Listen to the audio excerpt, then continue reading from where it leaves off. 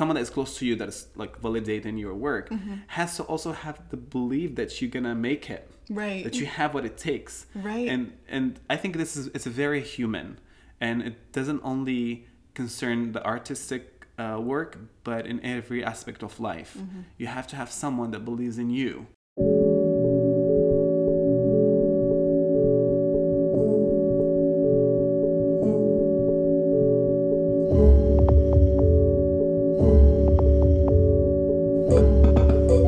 This is Process Piece, conversations about the work behind the work with diverse artists from all over the globe. My name is Ruby Josephine Smith, and not only am I the creator and host of this podcast, I am a choreographer and contemporary dance artist based in Tangier, Morocco. This is a podcast in process about process. I am not only fascinated by the creative process itself, but how to have better and more meaningful conversations about it. Join me in digging deep into what it is that drives a person to make art.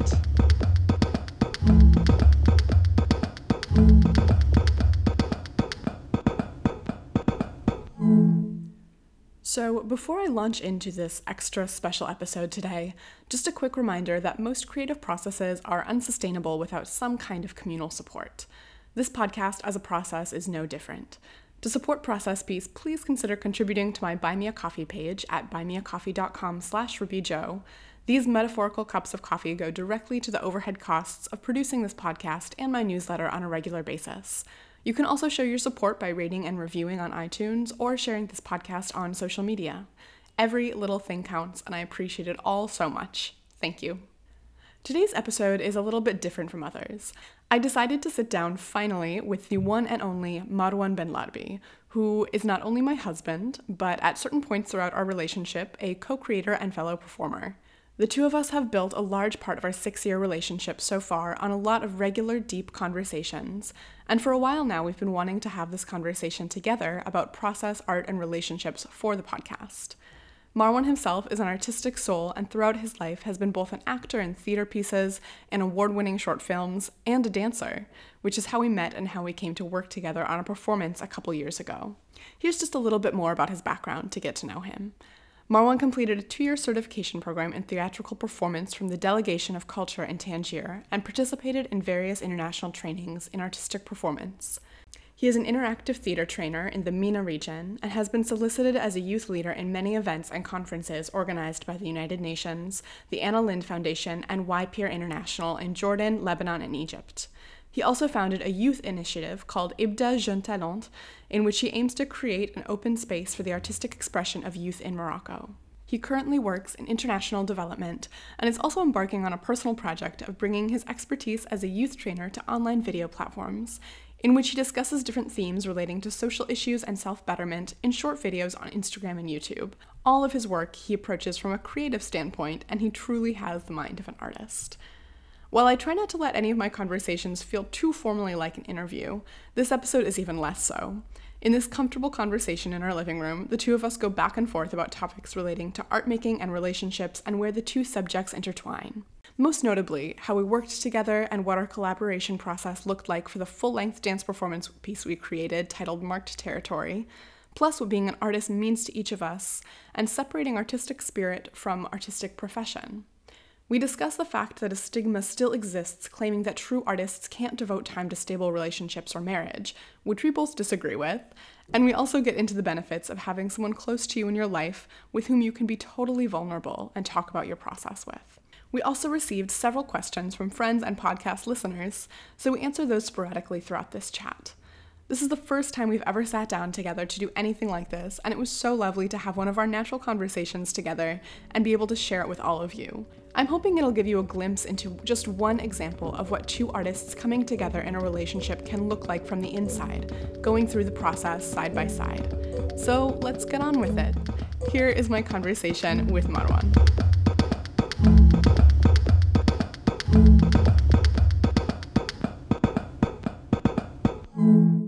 Hi.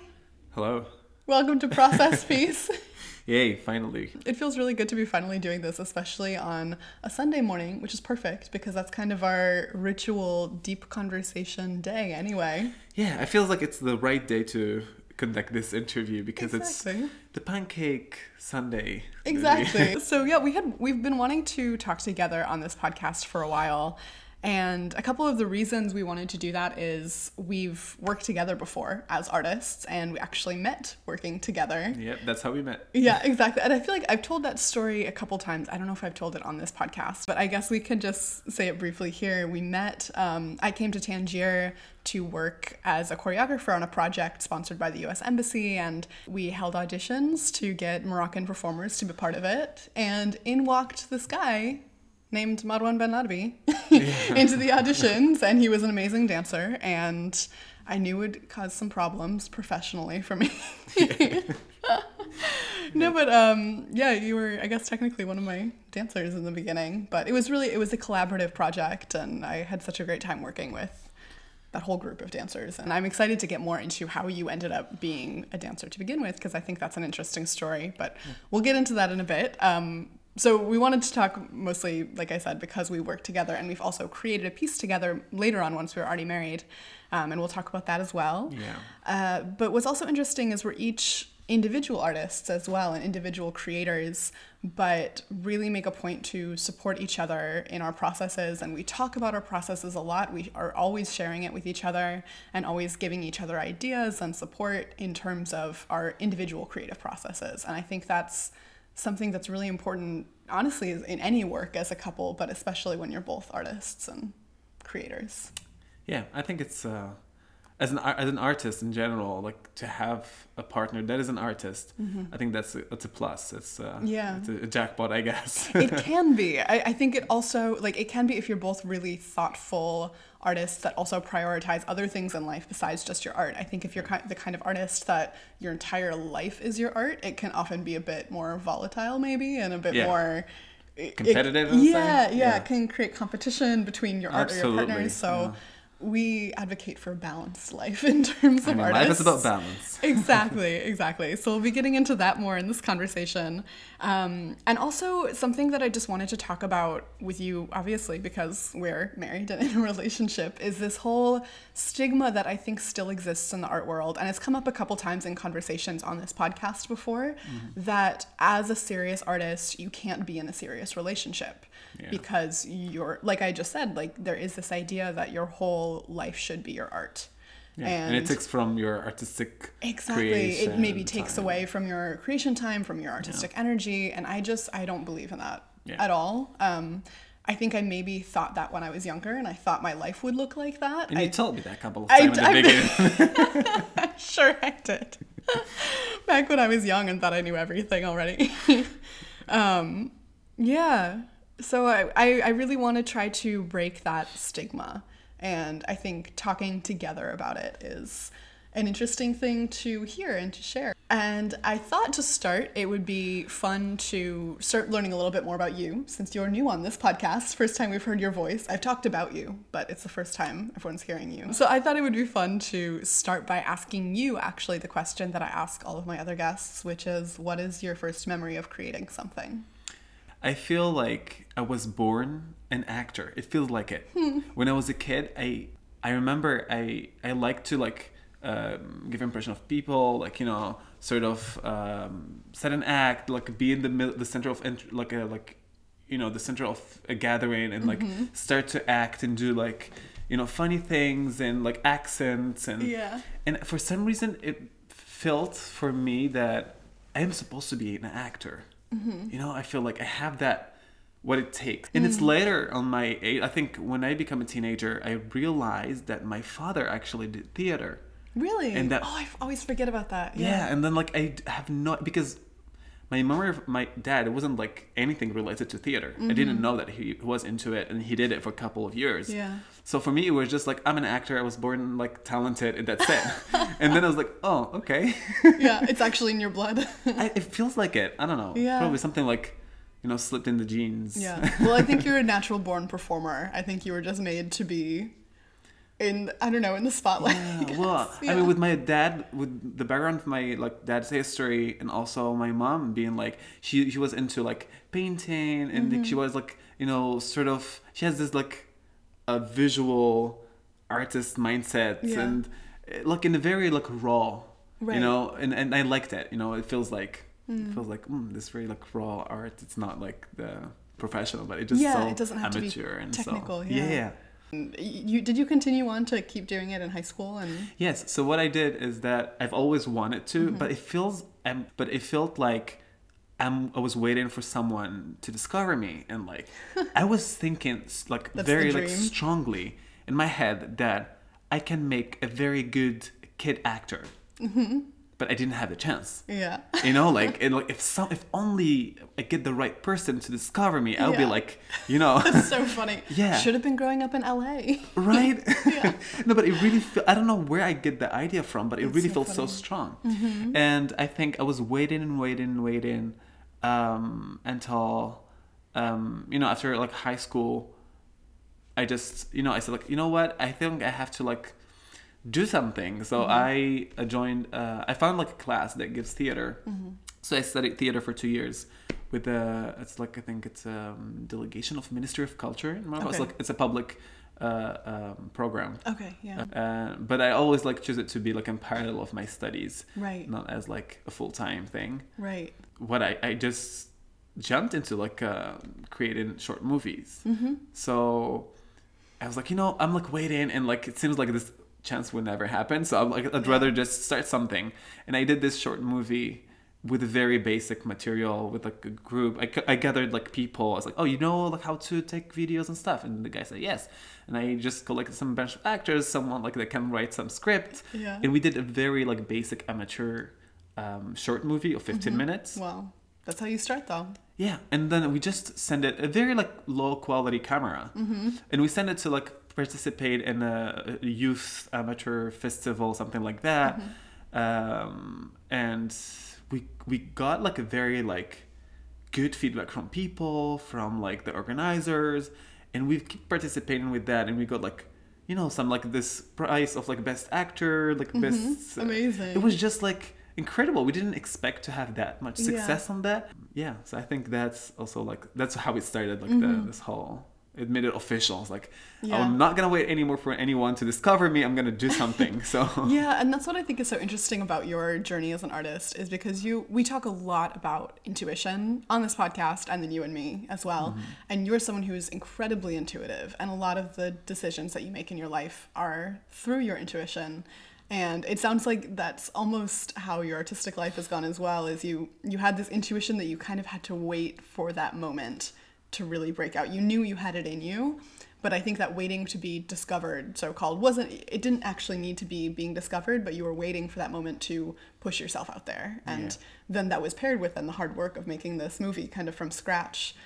it feels like it needed for me to like be waiting all that time in order to act, to do something, because sometimes it's really comfortable to just like sit and wish for things to happen without making any effort. And then you suddenly like realize that there's something that needs to be done. You have to start doing something instead of just waiting passively for the external factors to like be in your favor.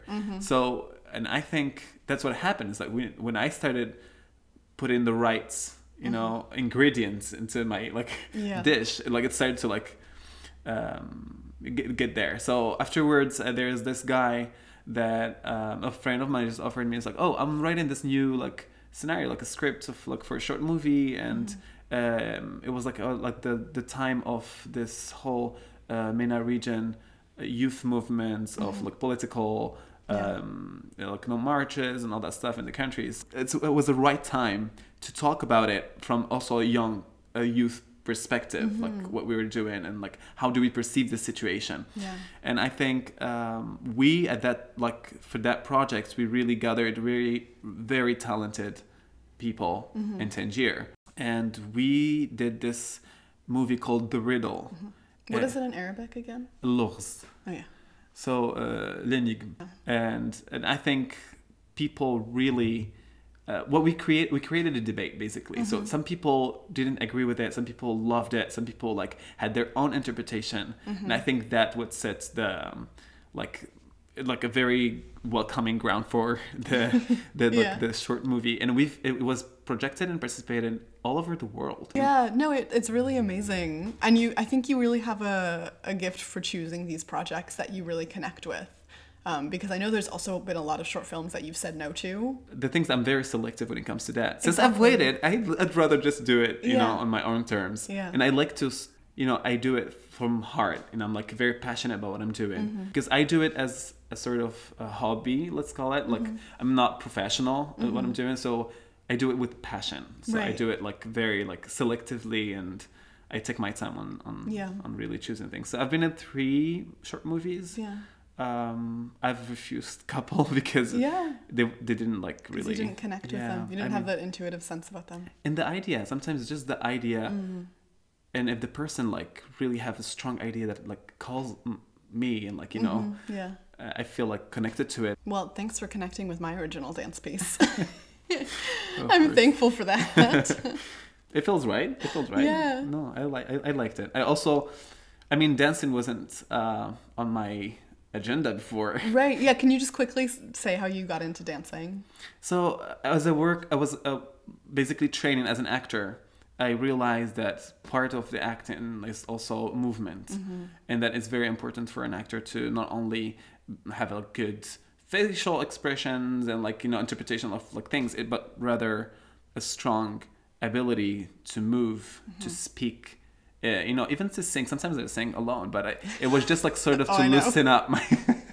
But it like helps sort of like, you know, I think in the United States I've seen like, you know, schools that do that, like this whole like training that is that go all around, you know, you just like training on singing, on like acting, Yeah. on The triple threat. yeah. Yeah.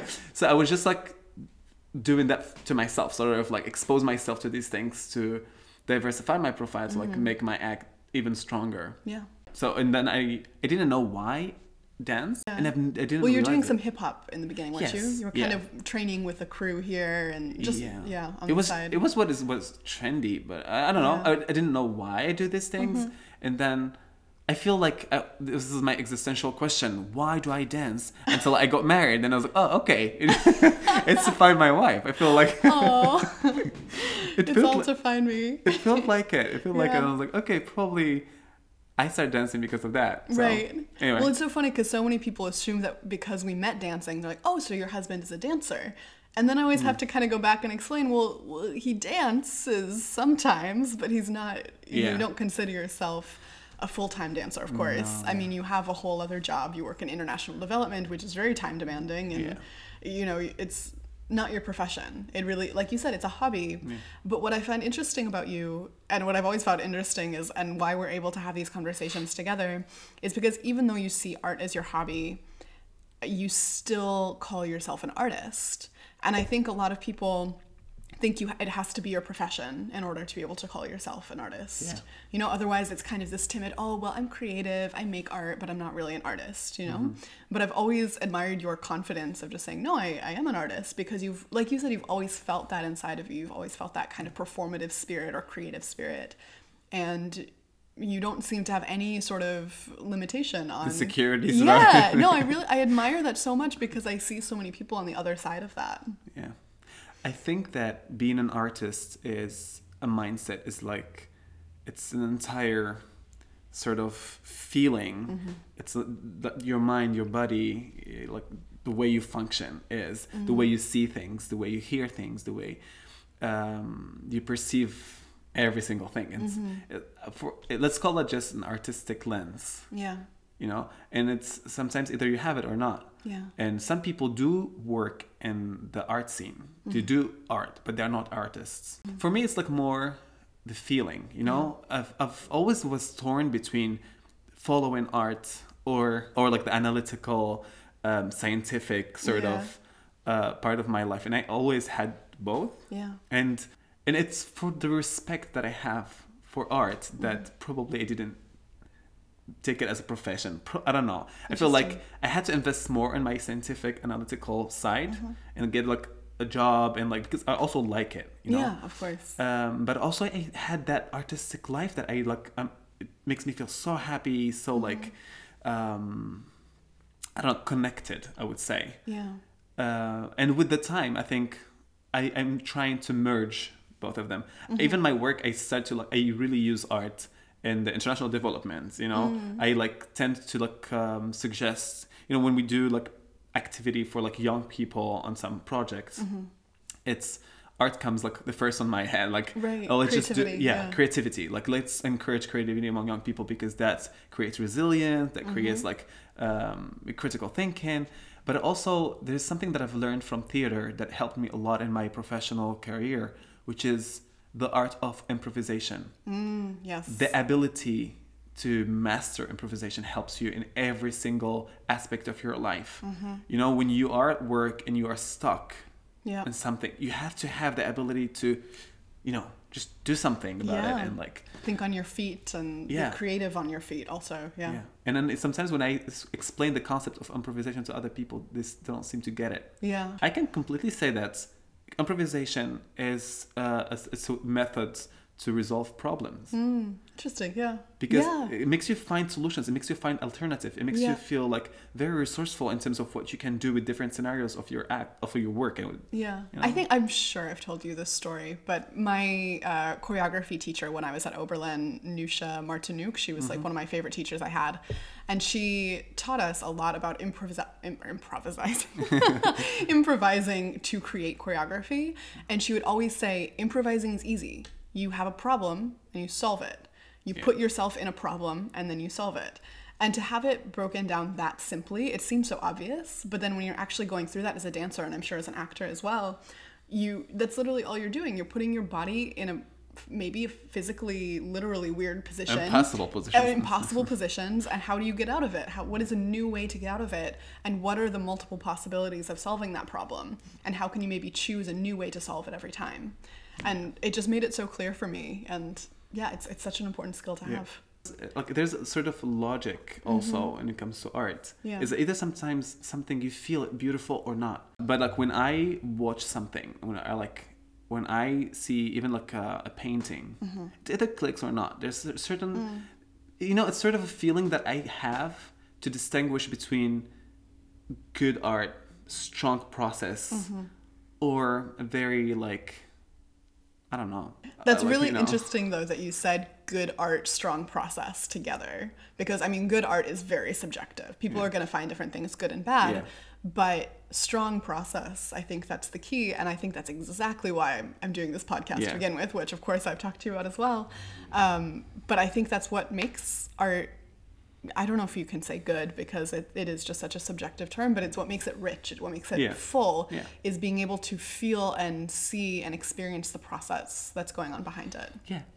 Art is made, it's either you like it or not, which is normal. But also, what's matter is not if you like it or not, but rather if you respect it or not. To me, at least. Yeah. I can be harsh sometimes in my judgment to art. Yeah. But what I do respect sometimes is the process that the person puts, behind the work. But I just, I know, but I want to ask you back. Okay, go for it. Because I feel when I call myself an artist, and I know that you put a lot of effort in your art, I don't know, how does it make you feel? Because, you would say oh, we are both called ourselves artists, but I'm working more than you, and I'm more full-time dedicated to art. Rather, so. But how do you deal with it? I don't have a problem with it, and I think I haven't had a problem with it because you make that distinction between spirit and profession. Because you are very clear, being an artist isn't your profession, and you don't claim that it is. Yeah. You say it's your hobby. It's about how you feel about art, that you have this kind of sense of it. And I think there is that side of being an artist. I think it's having that within you. And then it's a different thing to then turn that spirit into a career, And I think I've also grown up having that spirit inside of me. I think having two artist parents, we just have this sense that I have to be an artist. And for me, that also means I have to do it as my career. And I've never questioned that. I've never doubted that, actually, which is kind of crazy. I mean, I think I'm also quite lucky to have been raised thinking I can make money from this. I can make this my life's work, because not everyone has that idea that it's possible. And I do think in other countries it's also more difficult. In Morocco, it's more difficult to make a living as an artist if you're not. Yeah. And just because society won't encourage you. Yeah. Yeah. But I think that's where I see the difference between us, and the difference that works, actually, because my career is an artist and your spirit is an artist, I guess we can say. And yet we both share that sense of what art is and being able to understand it. Yeah. And I think that's always worked for me, because at the same time then I never feel a sense of competition with you. And not that I necessarily would if it was your career. I hope I wouldn't. But I've never felt that, because I don't think there's anything to push against. Any with us. threats? Yeah, well, no. That's not necessarily what I mean, but I think it's I've heard about couples that both of them are artists in the same domain, same field. Yeah.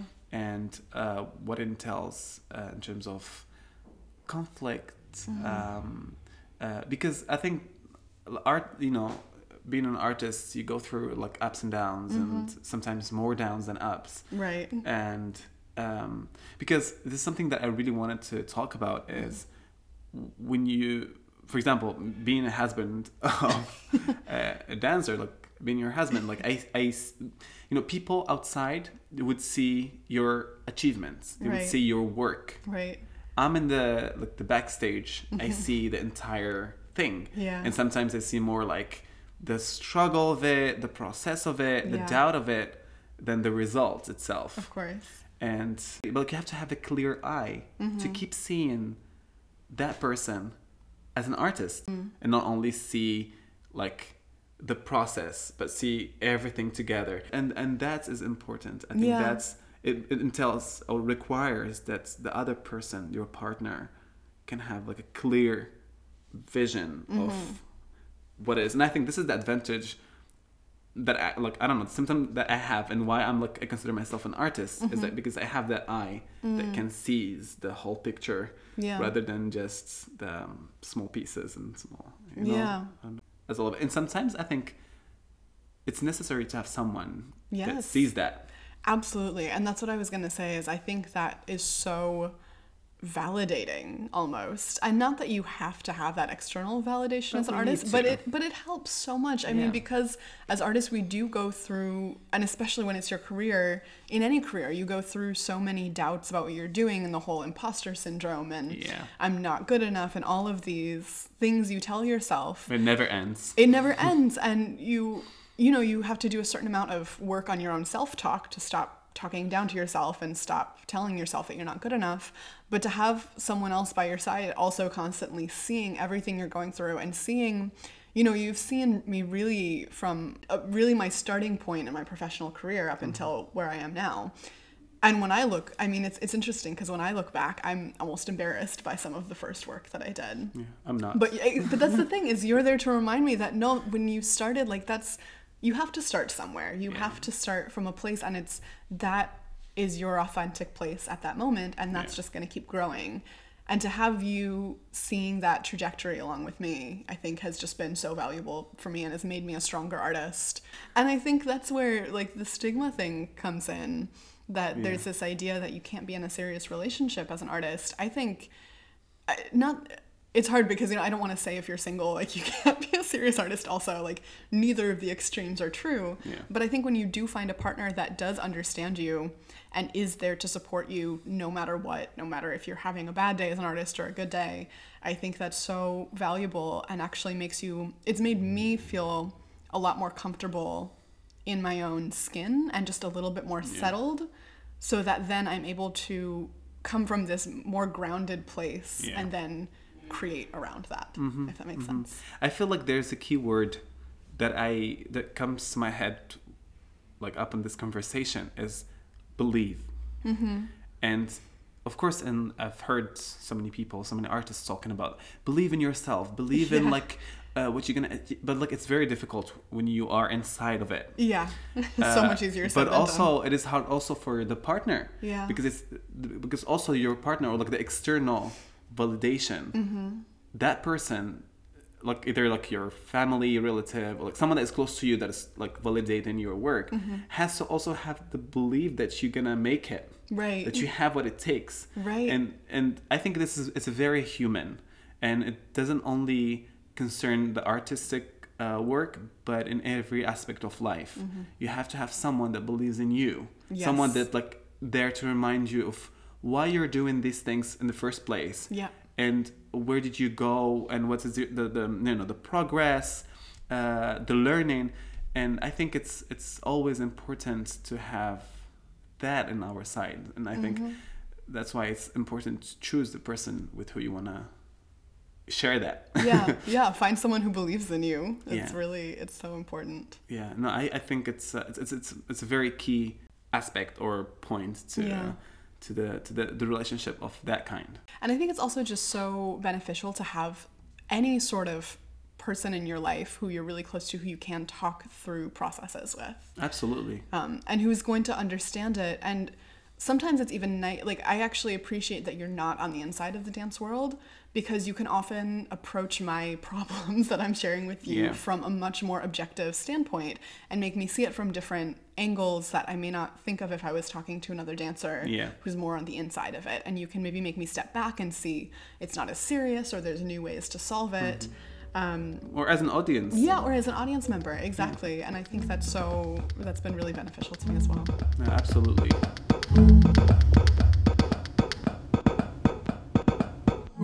I would like to just jump into the work we've done together, Yes. the Mark territory. Yeah.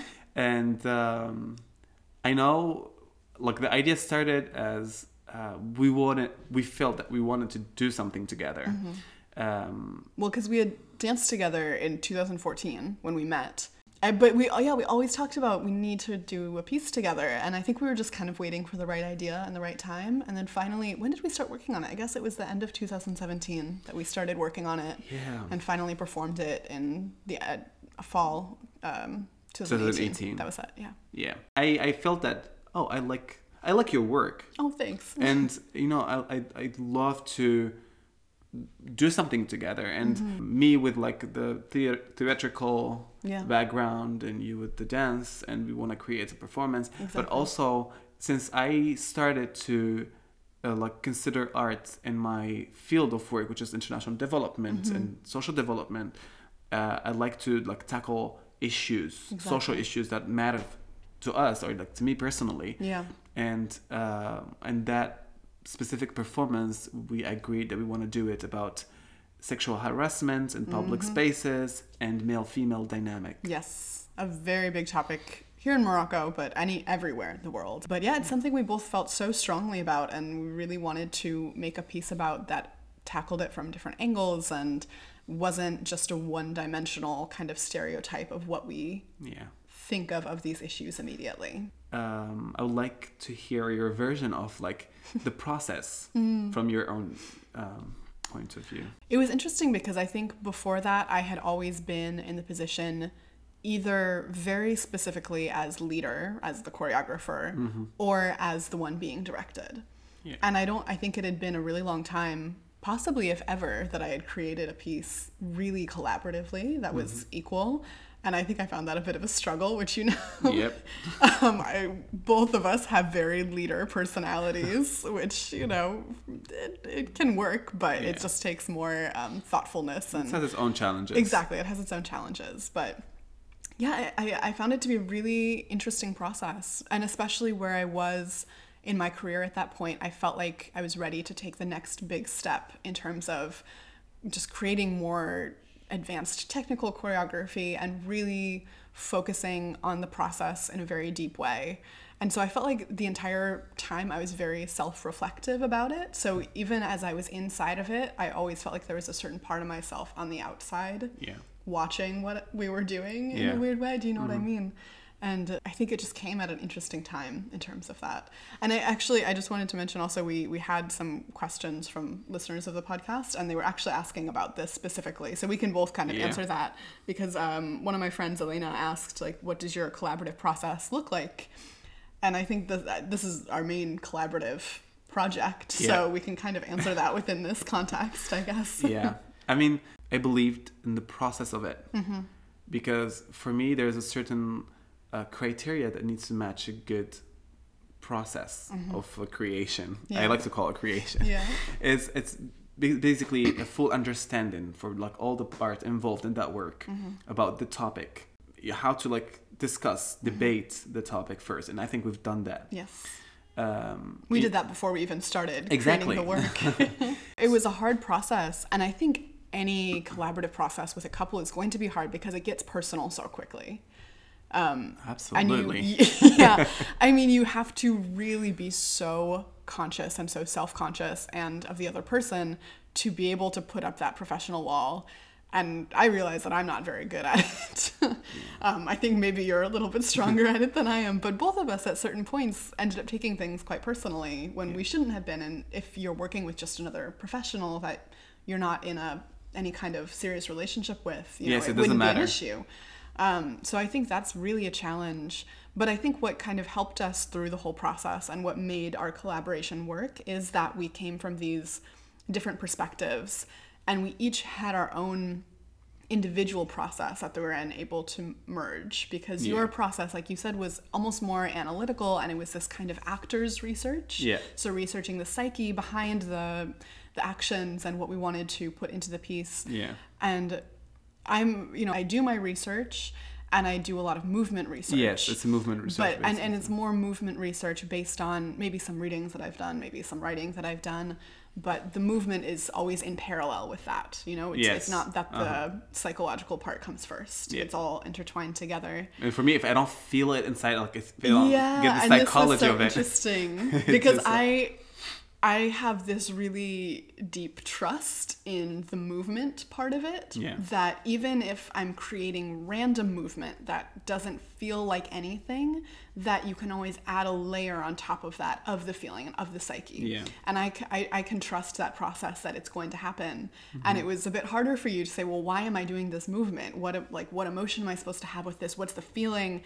And I would just kind of say, well, just trust it. It's going to happen in the performance. Yeah. And I think that was a little bit scary for you sometimes. Because, absolutely. Because it doesn't make me like completely into the movement. It makes me like doing it mechanically, but not feeling it. It's like, as you said, it's like an opposite direction of like the process. Yeah, exactly. And something that we had to like figure it out as we go.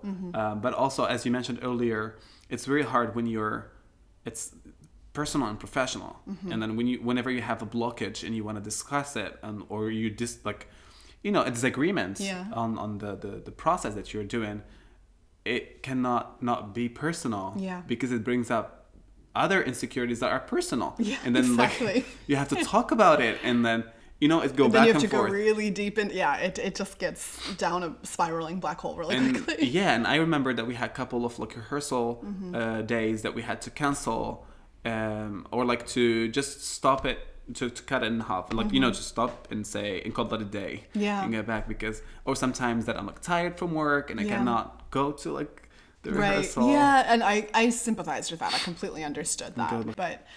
In the end, I think it was really good for us, because I think it really pushed each of us to think about our own creativity and our own artistic selves in really different ways. And in the end, it was, alhamdulillah, it was a success in the end. As much as it could be, we got great feedback. It was a full hour-long performance, which still blows my mind. I don't know how the two of us were on stage for a whole hour and didn't die. No, it was, and plus like the audience were like, it was a full room. I know. It was just like people looking at you felt the energy of it, yeah. And there were the things to maintain the focus of your audience for an entire hour, like every single minute of it. Yeah, I think that was really our biggest reward from it. That was the reward. Yeah.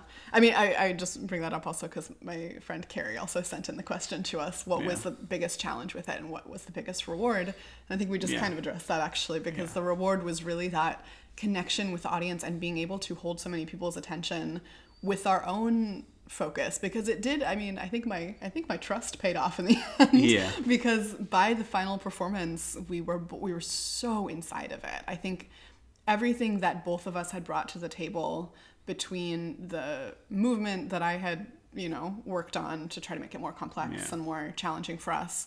And then the theatrical, psychological stuff that you brought into it, it all just came together in the end. And it feels right. It felt right. Yeah. No, and I think, just to get back to Carrie's question about challenges, is how to trust the entire show, the entire performance.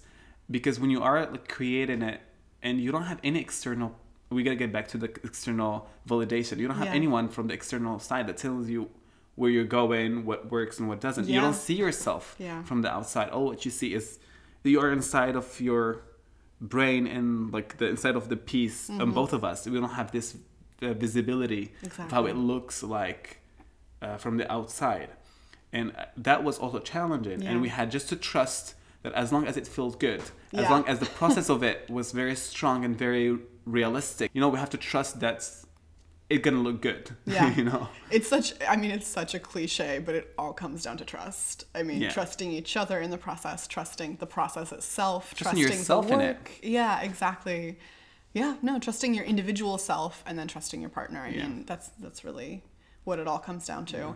And it's interesting because we also have talked about this since, and we're so happy with how that performance went, and never say never, we may perform it again in the future, but we did choose to not continue to pursue it after that one performance, partly because we each have our own individual lives as well that get so busy and get stressful, and we don't always have time to rehearse together, unfortunately. But I think we also just realized that we don't necessarily want to be like a husband and wife duo dancer team. That's not really what our goal in life. That's not what we are. And people like to push us that way. Oh, I know. Everyone's always saying, when are you going to do another piece together? You guys should open a studio together. Everyone always has a lot of ideas for us, which is sweet, and I appreciate that. But I think we work better together almost as our individual selves. Yes. Supporting our individual work. Yeah. Absolutely. And then occasionally, if another theme came up or if another project came up, I think both of us would be open to another collaboration, but not as a regular gig. And I think you feel it. Yeah. You feel it. On a different note, though, working on that process and working together, it's sort of a team building for a couple. Oh, yeah. Yeah, definitely. And it's the same thing as we face other things together, like traveling together, cooking together, like making decisions about life decisions together. Yeah. And it's a good exercise to compromise.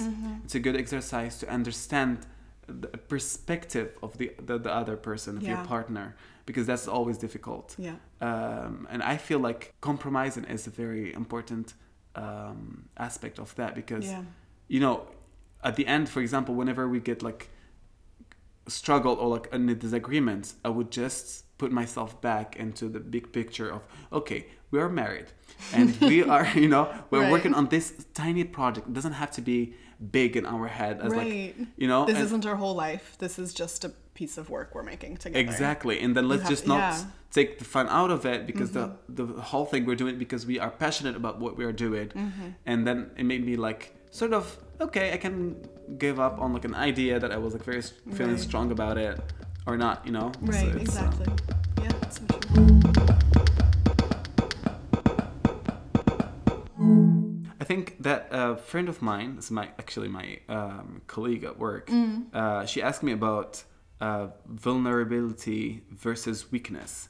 So how can we still be vulnerable without feeling weak? Yeah. And I think you're the right person to answer to this question.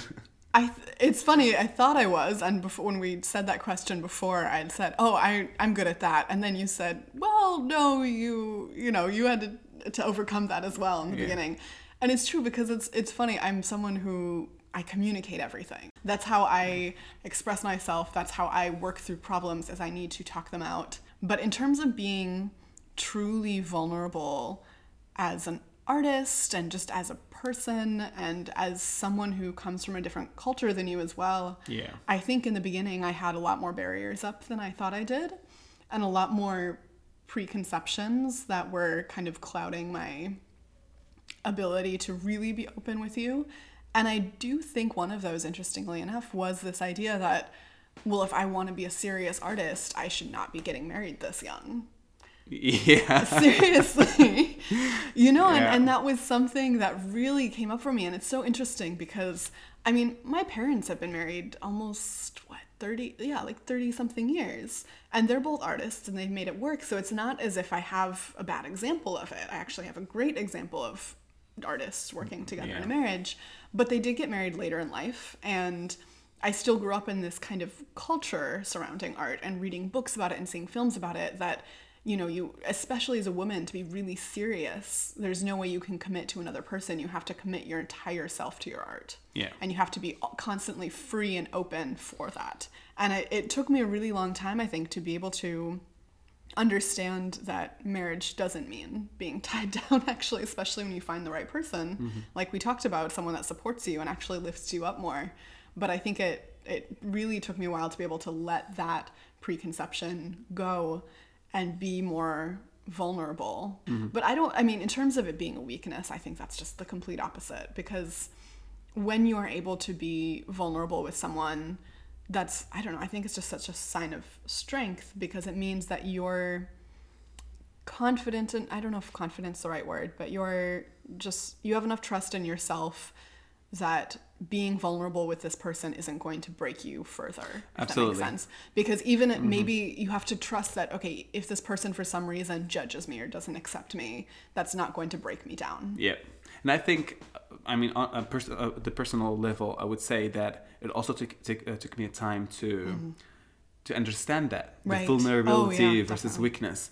And I felt like I can still be vulnerable but strong. Yeah. And that is not only in my personal partnership, relationship, and marriage, but also with friends, with family, with everyone else.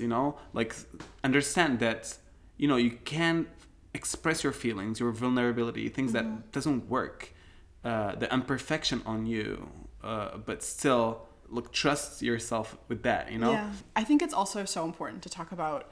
I think it's really imperative to have at least one person in your life that you can be fully vulnerable with, and I would hope that everyone has that or can find that at some point in their life. If they don't, they have to look for it. Yeah, you have to look for it. You have to find someone that really you can trust completely to share everything with. And I feel really so lucky to have multiple people in my life like that, you being one of them.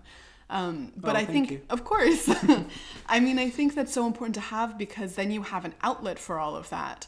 And you can still stay your own strong person and share all of that. And then also, just another thing to add is then you also don't feel the need to share that constantly publicly. Yes. Because I think there's now also kind of an epidemic of oversharing on social media. Yeah.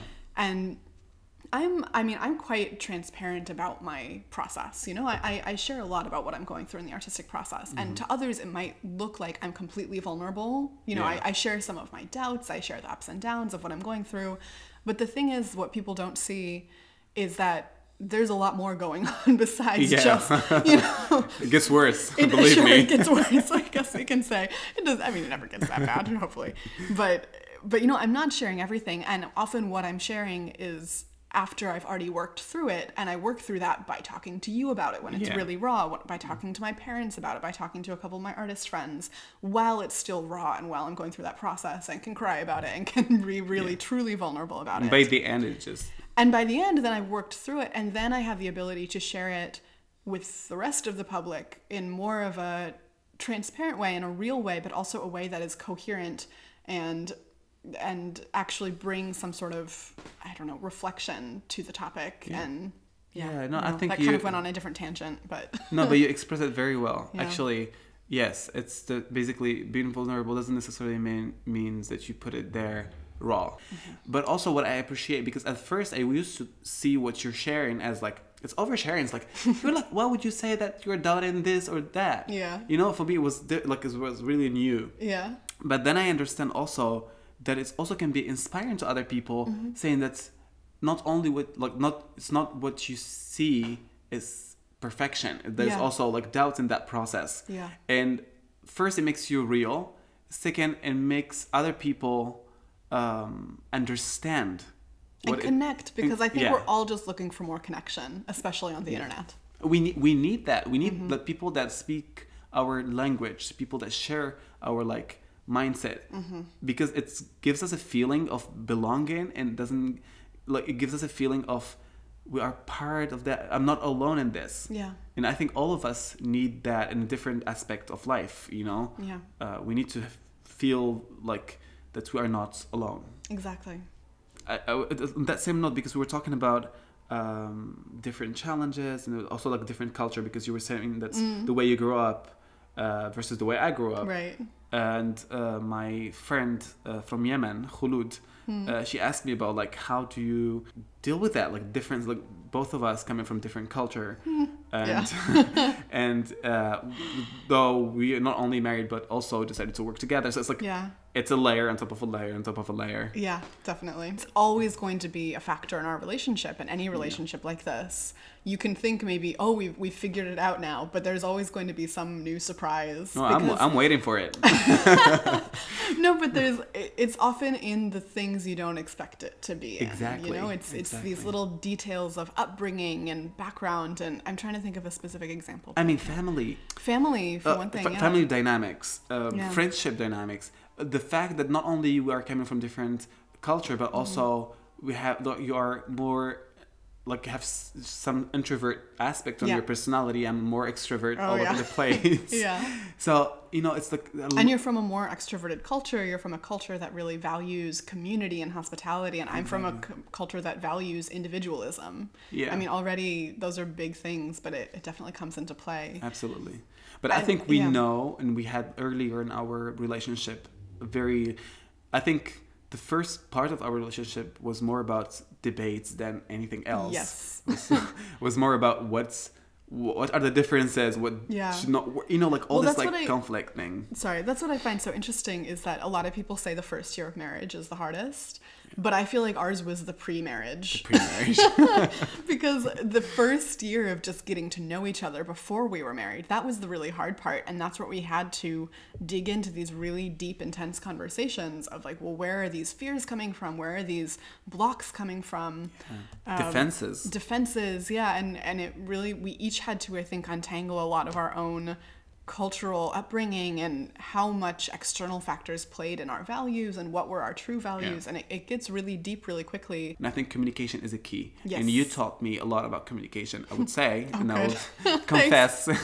But I think, I mean, for me personally, just being in this relationship from different cultures, and also living in your culture, living in a different culture from my own. Double challenge. But I mean, I honestly wouldn't have it any other way. I think it's brought me so much to my life in general. I think it's the reason that I'm doing this podcast. I think it's the reason that suddenly I've become so fascinated by conversations, partly because we've had to have all of these conversations that have led us to a really deep place in our relationship. And I've seen how in any relationship, in friendships as well, these conversations are what lead to the connections and lead to learning.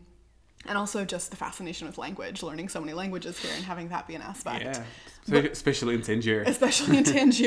Everyone speaks at least like 3 or 4 languages. It's amazing and humbling for me too.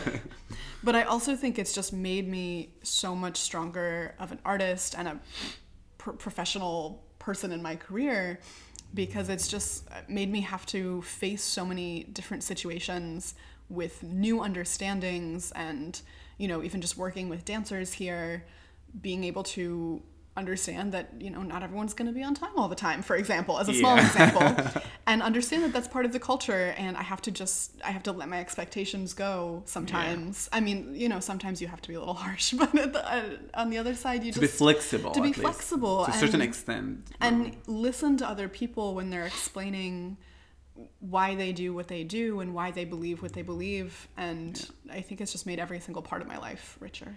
And there's a difference between flexibility and letting yourself fade into like a culture or like a person or something. Definitely. Let it yourself go. Flexibility entails that you still yourself, you're still with your own like convictions, but still can adapt and understand people's perspective and be ready to like accept it, because I think it's a good skill to have in life in general. Definitely. Well, this has been a great conversation. That's been a great team building too. And by the way, where can people connect with you? So I'm growing up my community on Instagram. Yes, you are. It's at Marwan Ben. And my YouTube channel will be Marwan bin Larbi. It's like Marwan space. I'll put it in bin. I'll put it in the show notes. And I'm available on Facebook as well. Perfect. Yeah, it's All my right. name, my last name. Lovely. All right. Well, thank you so much for having this conversation with me this lovely Sunday morning. Oh, thank you for having this conversation and hosting me in it. For links to connect with Marwan and to find everything we talked about in this episode, check out the show notes at rubyjosephine.com under the podcast tab. You can also follow this podcast on Instagram or Facebook at Process Piece and get these episodes delivered directly to your inbox along with a whole lot of extra inspiration by subscribing to my newsletter, The Sunday Pancake, Letters in Reverence of Creative Rituals. Head over to rubyjosephine.com/subscribe. If you've been enjoying Process Piece, I would so appreciate you choosing to support this podcast in any or all of 3 ways. 1, by leaving a rating or review on iTunes. 2, share your favorite episode with a friend or on social media. And 3, make a contribution at buymeacoffee.com/rubyjo. Thanks so much to Marwan for sharing this lovely conversation with me. A big thanks to Cooper Lee Smith for creating the original music for this podcast. And a special thanks to you for listening.